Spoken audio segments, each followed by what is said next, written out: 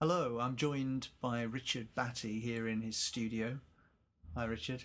Hi, thanks for coming in. The last time we talked, we focused on your work as a professional photographer. Yes. We talked at greater length about the This England project. Yes.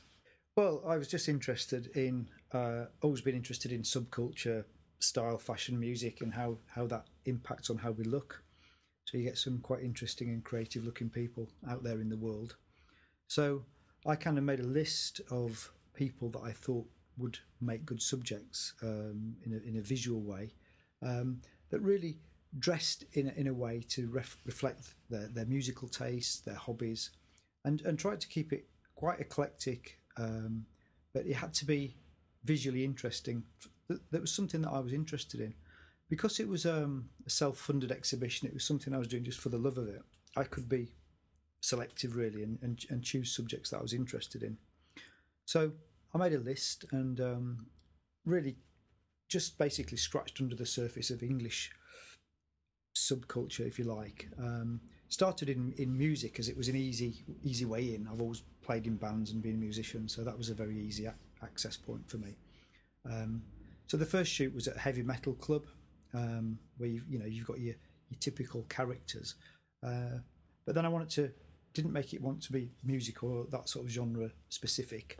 And really, what I did, I made a list of things. So you've got people like the English Civil War Society, the Sealed Knot, those kind of people who do the historical battle reenactments, and then you've got all the various music subcultures, and then you've got you start digging a bit deeper underground, and you've got things like fetish culture and fetish clubs, but then you've got the lovely quirky things we've got in England, like Morris dancers, and just people who do things like that at the weekend.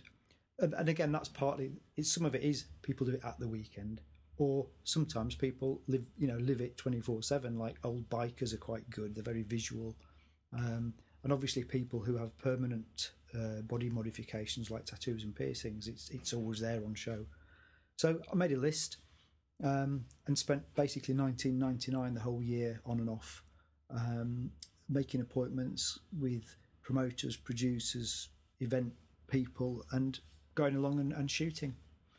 And the important thing for me was to not pre-warn people and not preempt anything really, and just turn up and see what I could find.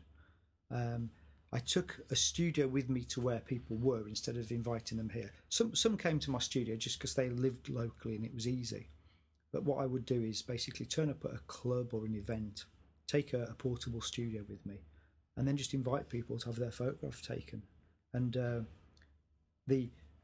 sometimes you're in a club at 2 o'clock in the morning, you've got a lot of noise. It's difficult to try and explain every time what you're doing, and you need to break that ice quickly. I had cards printed that said, "You look great, can I shoot you?" And that was perfect. And once people saw that, made them smile. That's a real icebreaker, isn't it? It was great. It really worked.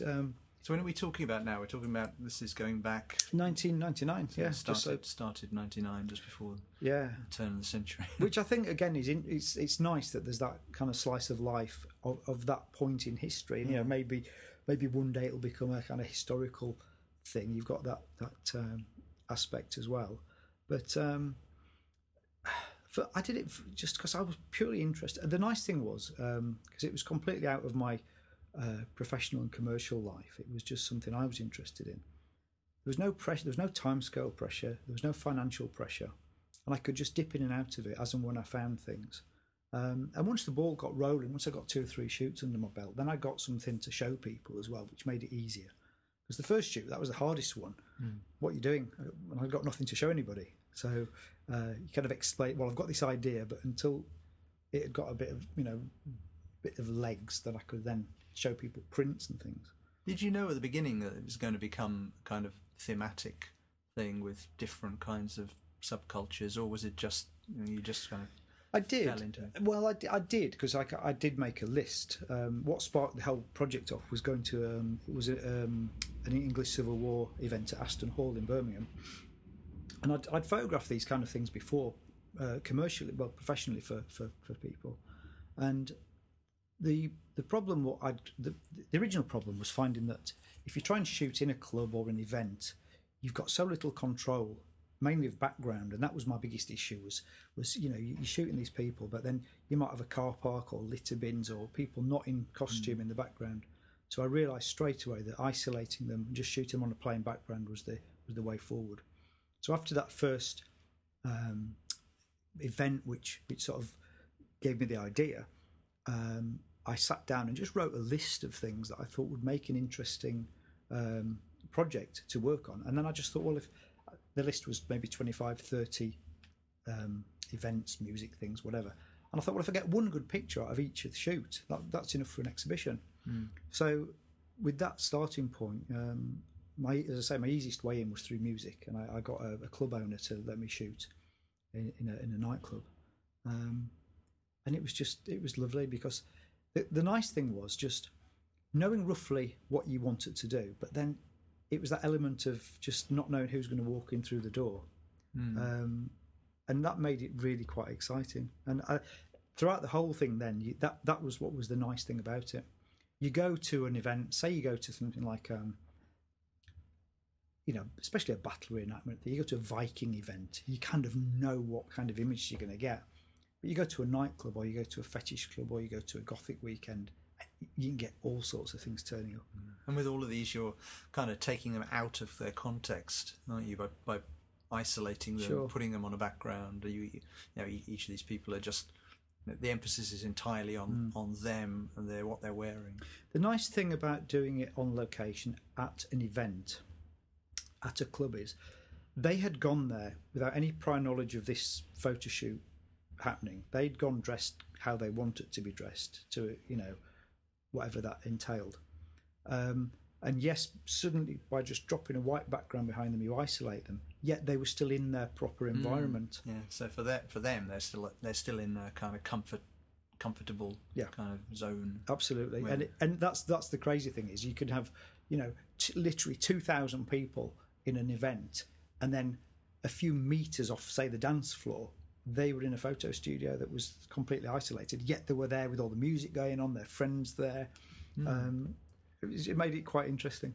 And then when someone's seeing it, that all of that context is taken away, because when we're seeing a photograph, we're not seeing what's around that. We're not Sure. seeing, you know, like with all photographs, really, it's very, very selective, but we're not getting any of that. So we're just, as viewers, as an audience, just focused on the person. That's it. That's what I wanted to do. I didn't want any of that distraction. So I've tried doing it a different way, and you need that isolation. I mean, really, it's you know, it's not new. It's what photographers have been doing for years. But just keeping it simple.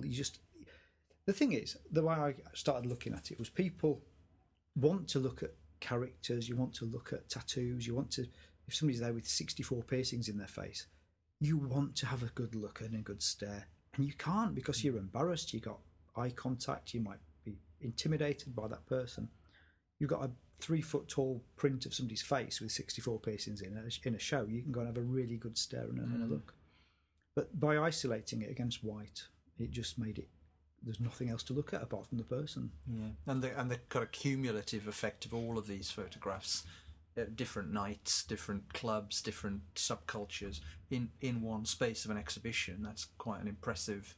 It is, and it basically the original thing was just to give the whole thing continuity. Because, you know, and people commented, say, well, have you just shot them all in the studio?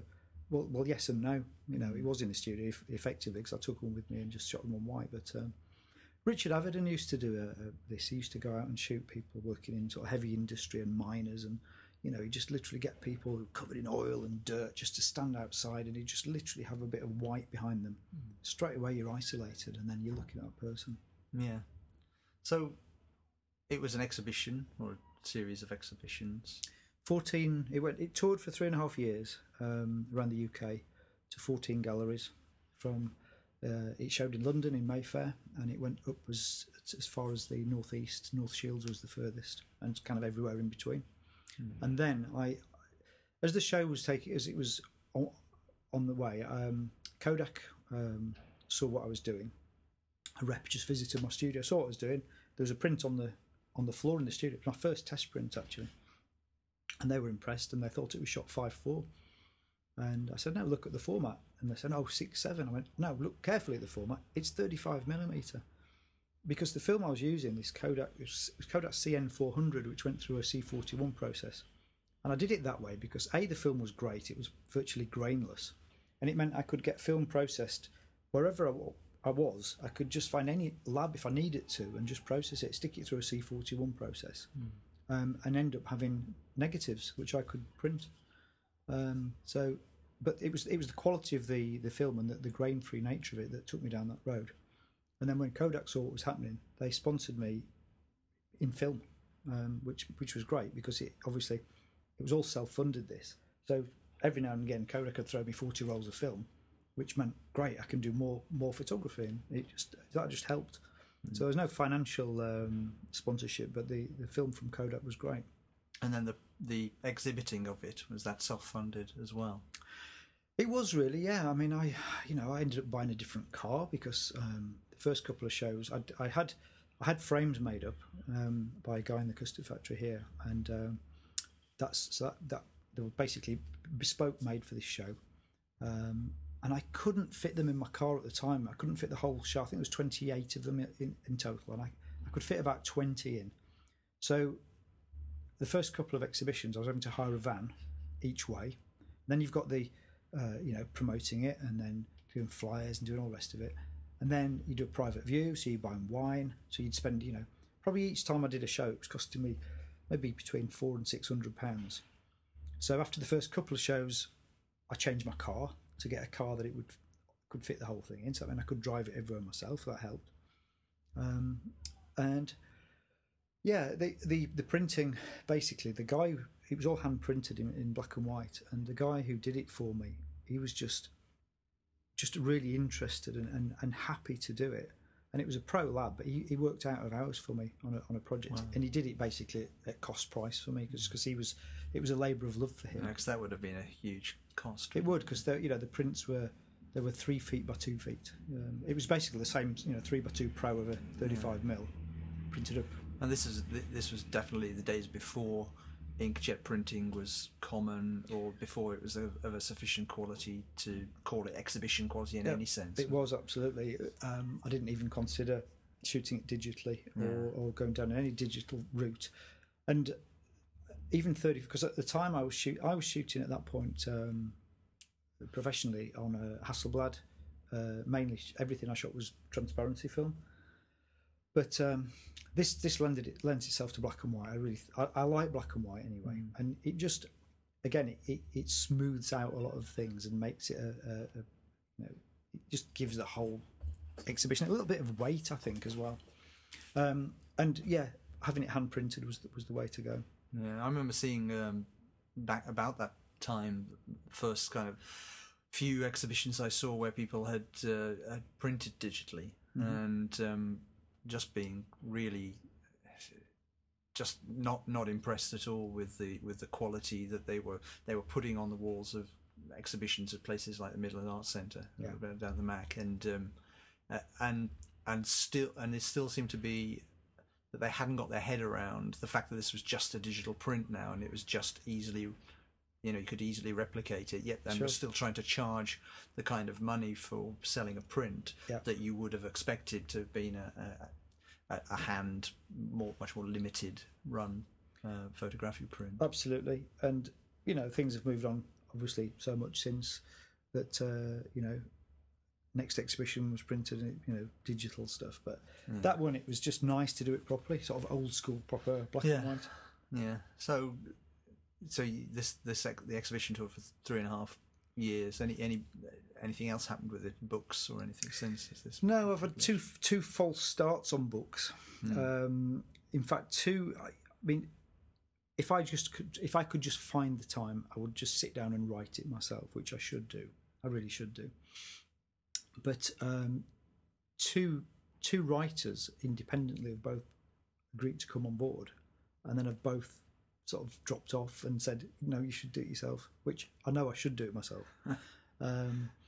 Because it's, the longer I leave it, I guess, I'll forget things about the show, but then again, the longer I leave it, the more I've kind of thought around it and, even looked deeper into some of the subjects I photographed and got a bit more knowledge of different different things like that, like the whole tattoo and piercing thing. I know a lot more about now, and that's interesting how historically this thing does change.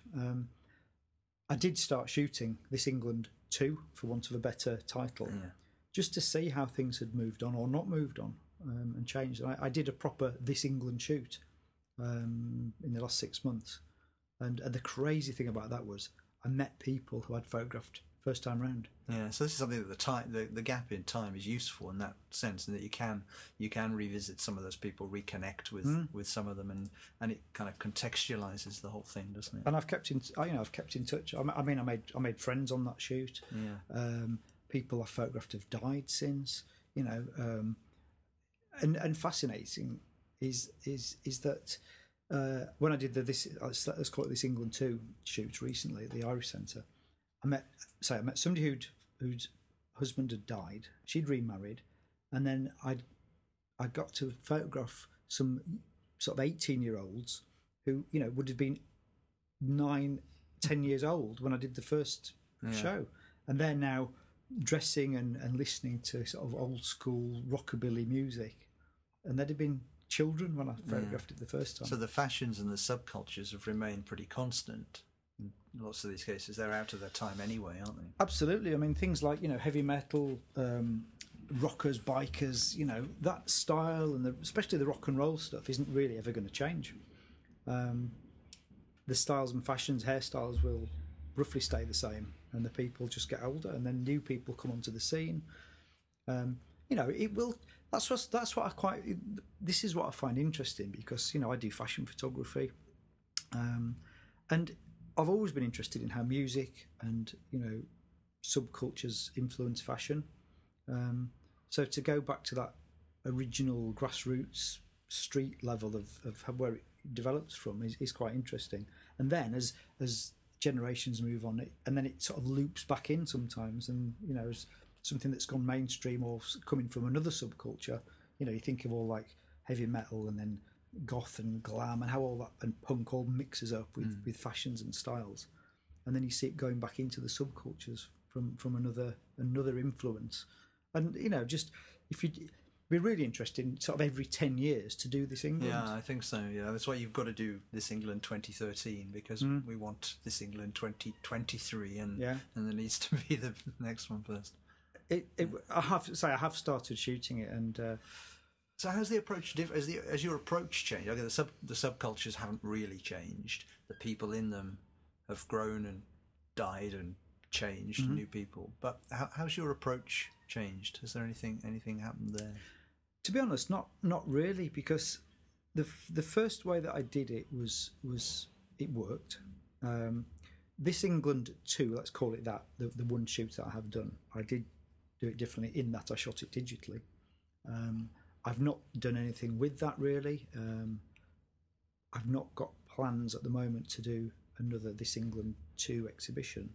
If I didn't have to do a real job and earn money and work, I would love to just plough my life into working on this, and finally get the book together. I think the book would be a really interesting one to do, whether it's a print book, a blog, a digital format, because the nice thing is each shoot and each style or genre of people I shot, that's just a chapter, if you like, or a post, which would be a little self-contained. I could do a whole thing about shooting the fetish underground, the gothic scene, the battle reenactment scene, and then there's just lovely little anecdotal stories that come out of each of those different shoots. Yeah. So, but I guess going back to 1999, the whole context of photography has changed. We were in the very early days of the World Wide Web. Yeah. The popularity of the internet through that. I guess a lot of the people we knew and worked with at that time weren't active online, didn't shoot photographs, and now here we are at 2013. Everyone's shooting digital photographs. Sure. Most of those people are sharing them. The kind of immediacy of the image and the disposability of the image as well has really changed and increased.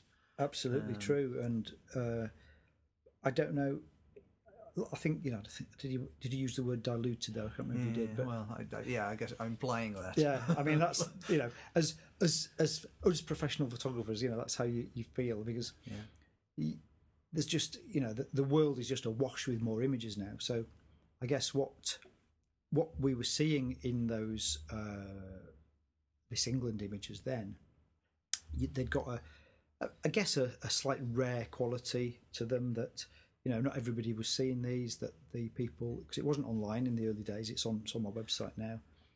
And you saw those pictures if you went to the exhibition. Yeah. And I guess also the context of the way the images are made, the taking of them, that in the places where those people were gathering, image capturing wasn't as common. Not at all. No, people, you didn't really have camera phones then. And people weren't taking photographs in a club because they were in the club to enjoy themselves. So now people are, it's routine, isn't it? That people are photographing what's happening in a subculture, in a club, posting them on Facebook, sharing them in kind of closed, limited communities. Sharing them instantly, tweeting them. That's it now. You're in a club, you see something, and it's online in seconds.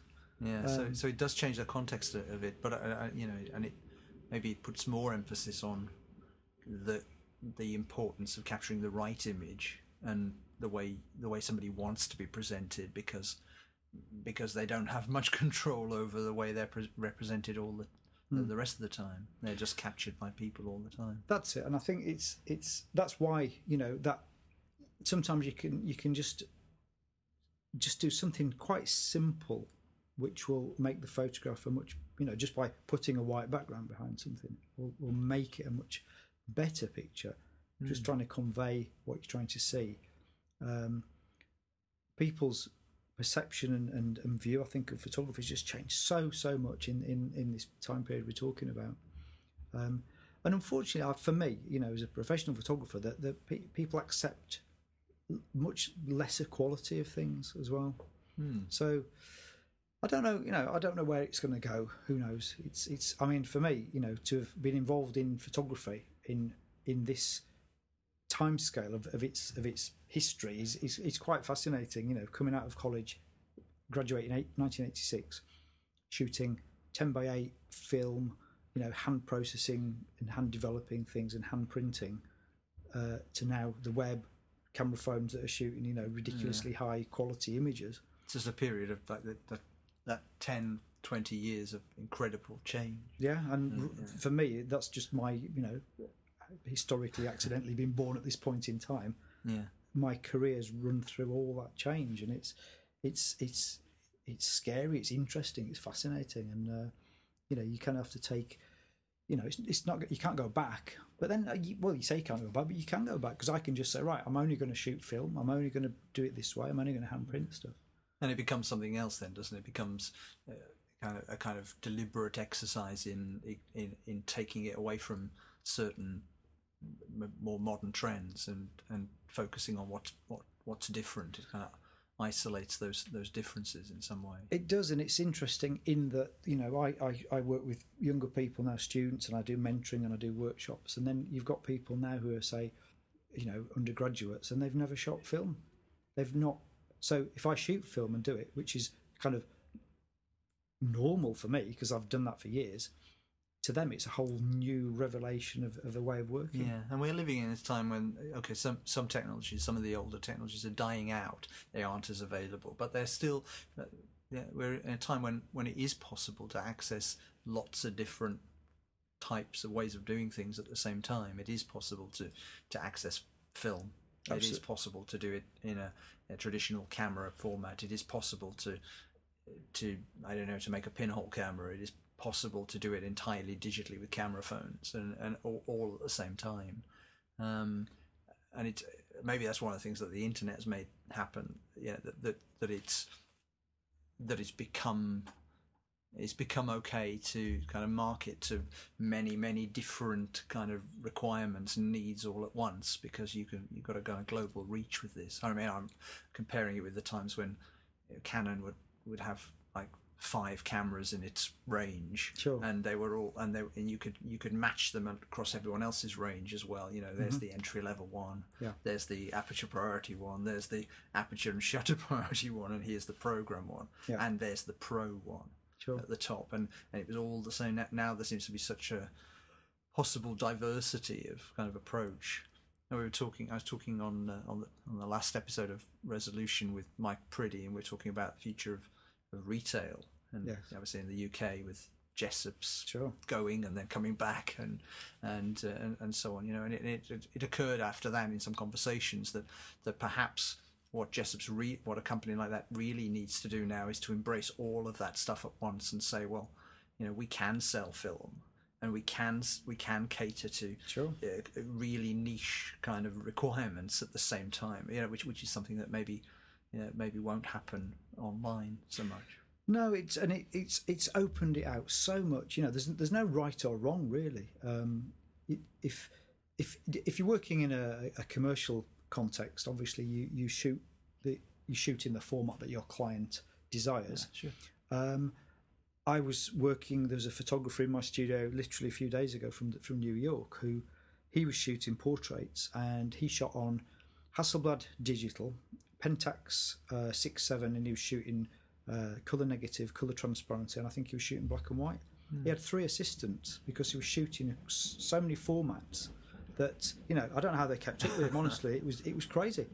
And he's either covering all his bases, or he likes to work in all those formats to get the best out of each of them. Yeah, because they've all got a different feel, haven't they? I mean, the lenses. You'll probably love a particular lens that works with the Pentax system, and, or maybe he just likes the shape of the negative. That's it, and you know, he makes the judgment call on all of those, and or you could do it all digitally and then do it in post production. You've got and people are pulling an iPhone out of their pocket, aren't they? At the same time as they've got a pretty high end DSLR, they're pulling the iPhone out because the bit of software they're using, it gives it a particular feel.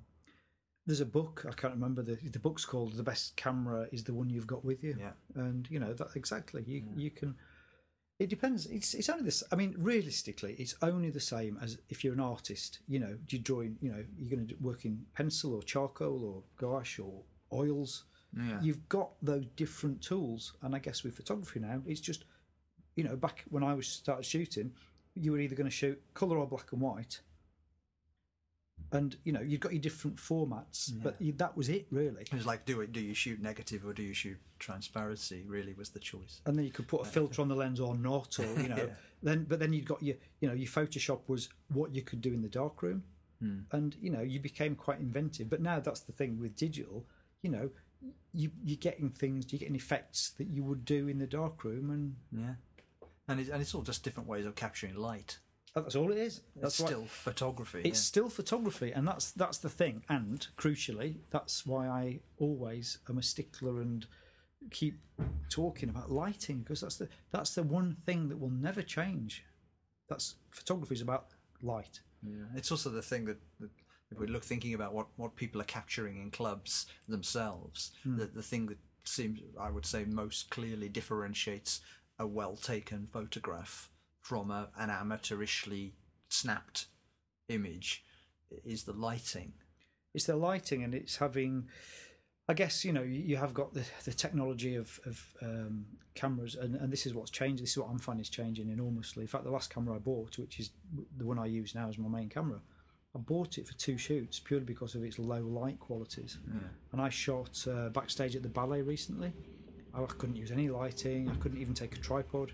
But the camera, you know, you push it up to 1000 ISO, and it was still taking great pictures. Yeah. And you know, if I'd tried to do that on my Hasselblad 10, 15 years ago on film, you'd have had no chance. Well, I remember people pushing 1600 ASA film up to 32 and 6400, you know, and the grain. It's like looking at pointillist painting. But then you could call it art, couldn't you? Yeah. Oh, it's meant to look like that. But now people complain, digital, you know, it's too great, it's not high enough quality, there's too much noise. But and I know digital noise is different to photo grain, but it's still the same limitation really. of what we're dealing with, you know, amplifying something that isn't really there. Sure.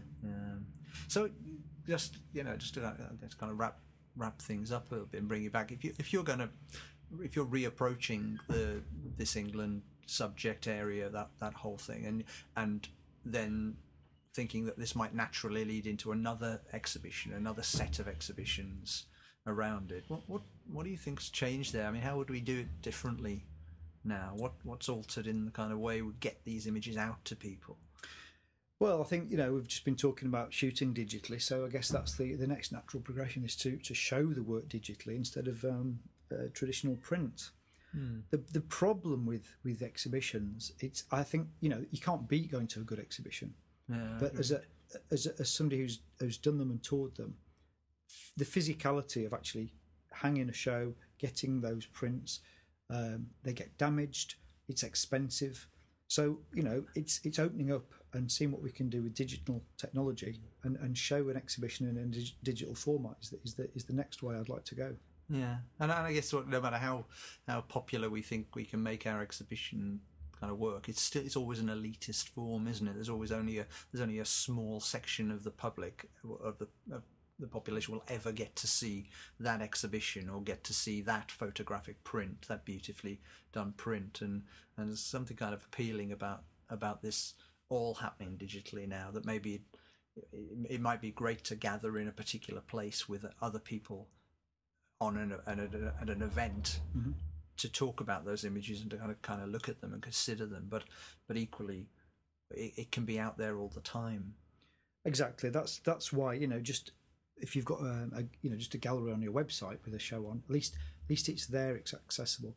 There is that thing of physically going to a show, but then you've got to you've got to assume people can get there. They've got transportation, they can park, all these things, and you have to make an effort to go to a show. There's only certain kinds of people who ever go to shows, isn't it? Really? There are, and I think the people who go are people will always go. Yeah. And I think that's the hardest bit, is trying to, when I've been promoting exhibitions, especially when I was in London, it was in a space, but you had to go up some stairs, and unless you really have to make it easy for people, you have to make it as accessible as possible. And that's where the internet and the whole digital technology that we've got now, it's the way of using that in a way which still gives it some quality. So you've got all the things like colour balance, and that's the one thing, especially if you're showing colour prints, you don't know what people are looking at it on. Yeah. It might look awful on one device, great on another. You can't assume everybody's got their monitors calibrated. Yeah. It's not as bad as it was. It's not as bad. It used to be back in the 90s. It was terrible. Or even the early 2000s. Yeah. We were designing web pages back then was really just, you had no idea how something was going to look on people's screens. So if you had if you cared about that at all, you would just have to limit the number of colours. Sure. Of everything. I think the way forward is really to have both, the best of both worlds. So you could have a physical exhibition somewhere, whether it's print form. What I'm particularly interested in is having a digital exhibition in a venue, so you still go to a show, but it's shown in a digital format, whether that's projected, whether it's on a monitor, on a screen, and then you can see that online. You can, use all these other avenues. And there's screens everywhere. I mean, not only in our pocket, but they're all over the place now. Just notice all of the street public poster sites are now digital. Sure.